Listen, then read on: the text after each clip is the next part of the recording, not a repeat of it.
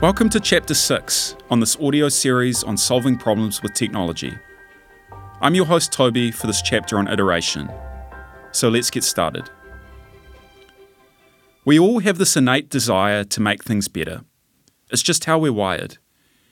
And because we often want to do things quickly, one of our biggest temptations is to try and solve problems all at once. But the reality is, the biggest challenges are often solved iteratively, one step at a time. Every generation builds on the one that came before. When you look at your smartphone, it's worth remembering that it probably wouldn't exist if it wasn't for the original talking telegraph from the 1870s. In this chapter, we're going to talk about the value of working iteratively. In the world of technology and business, we often see the end result of a project without understanding the number of people involved or seeing the many small steps it took to get there.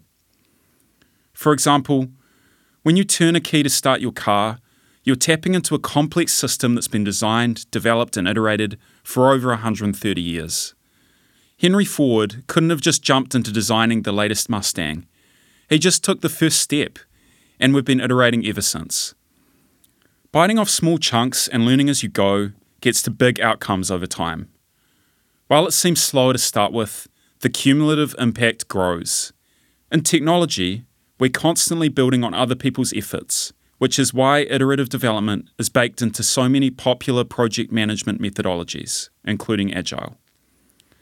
Agile is all about focusing on small cycles where work is planned, designed, delivered, and taken to market in small chunks of time. Each cycle produces a small but complete piece of work. One of the reasons why Agile works when it's done well is that building iteratively helps build trust.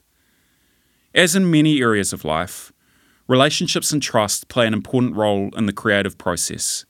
Starting any new relationship or project is always hard, so getting some early runs on the board can help build trust and take your stakeholders on a journey. Communicating clearly and often with stakeholders and agreeing on the next steps can also help you stress test your assumptions together and respond to your customers' evolving needs. Working iteratively lets you get feedback from users and stakeholders early in the process to ensure you're on the right track. You don't want to do this too late, as you might have already made some irreversible decisions. If you've worked in software development, you've probably seen a range of Agile processes that range from great to terrible. One of the main problems is when people blindly follow the rituals of Agile without fully understanding why. There are plenty of examples, and I won't list them all here, but let's take the example of the daily stand-up meeting. Stand-ups are designed to be short and dynamic. That's why they're called stand-ups. They're supposed to be quick enough that you don't need a seat, or even a meeting room. Yet many Agile teams have long daily meetings where everyone is sitting down. They tend to become a catch-all for any and all outstanding conversations. This is not the intention, misses the point, and gets in the way of valuable work. So how do you make sure your iterations are effective? When you start a technology project, there are a lot of choices to make. The first question to ask is, what's the smallest chunk of work we can deliver that will provide the most value to our users? In fact, this is a question we continually ask ourselves throughout the process. There are usually lots of chunks that could provide value.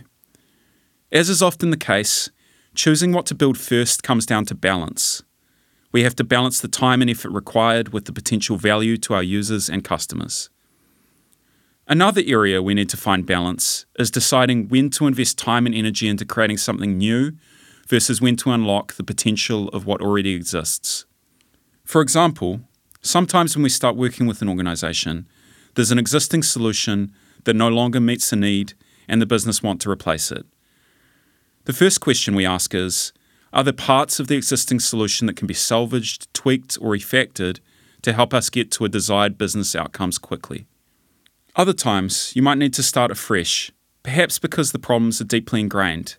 The business goals are simply not attainable with the current technology, or the solution is on a burning platform. If and when you do need to build a new element or an entire solution, you need to decide when to build something bespoke. For example, if you're rethinking your sofa situation, do you go to the second-hand store, buy direct from a manufacturer, or do you contact a designer and have one designed from scratch? Yet another option could be to reupholster the one you already have. All of these have their place. It just depends on your intentions and the amount of time or money you want to invest in the project. And it's worth remembering, iteration applies to both the product you're making and the process you're using to make it. It's important to regularly review the way you're working, because when you regularly monitor and tweak your processes, you can optimize your efficiency and output. While iterative development is all about building something in valuable small chunks, it works best when you have a clear big picture vision. Try not to lose sight of your intentions, or your small chunks might not ladder up into a coherent product. So in summary, by starting small, working iteratively, and taking people on a journey, you can create valuable solutions that meet the original intentions. And if not, continue iterating, or iterate the intentions themselves. So that was Chapter 6 on iteration. We've only really scratched the surface here. For more detail on the ideas we've discussed, and for additional resources to help you iterate, check out our chapter notes.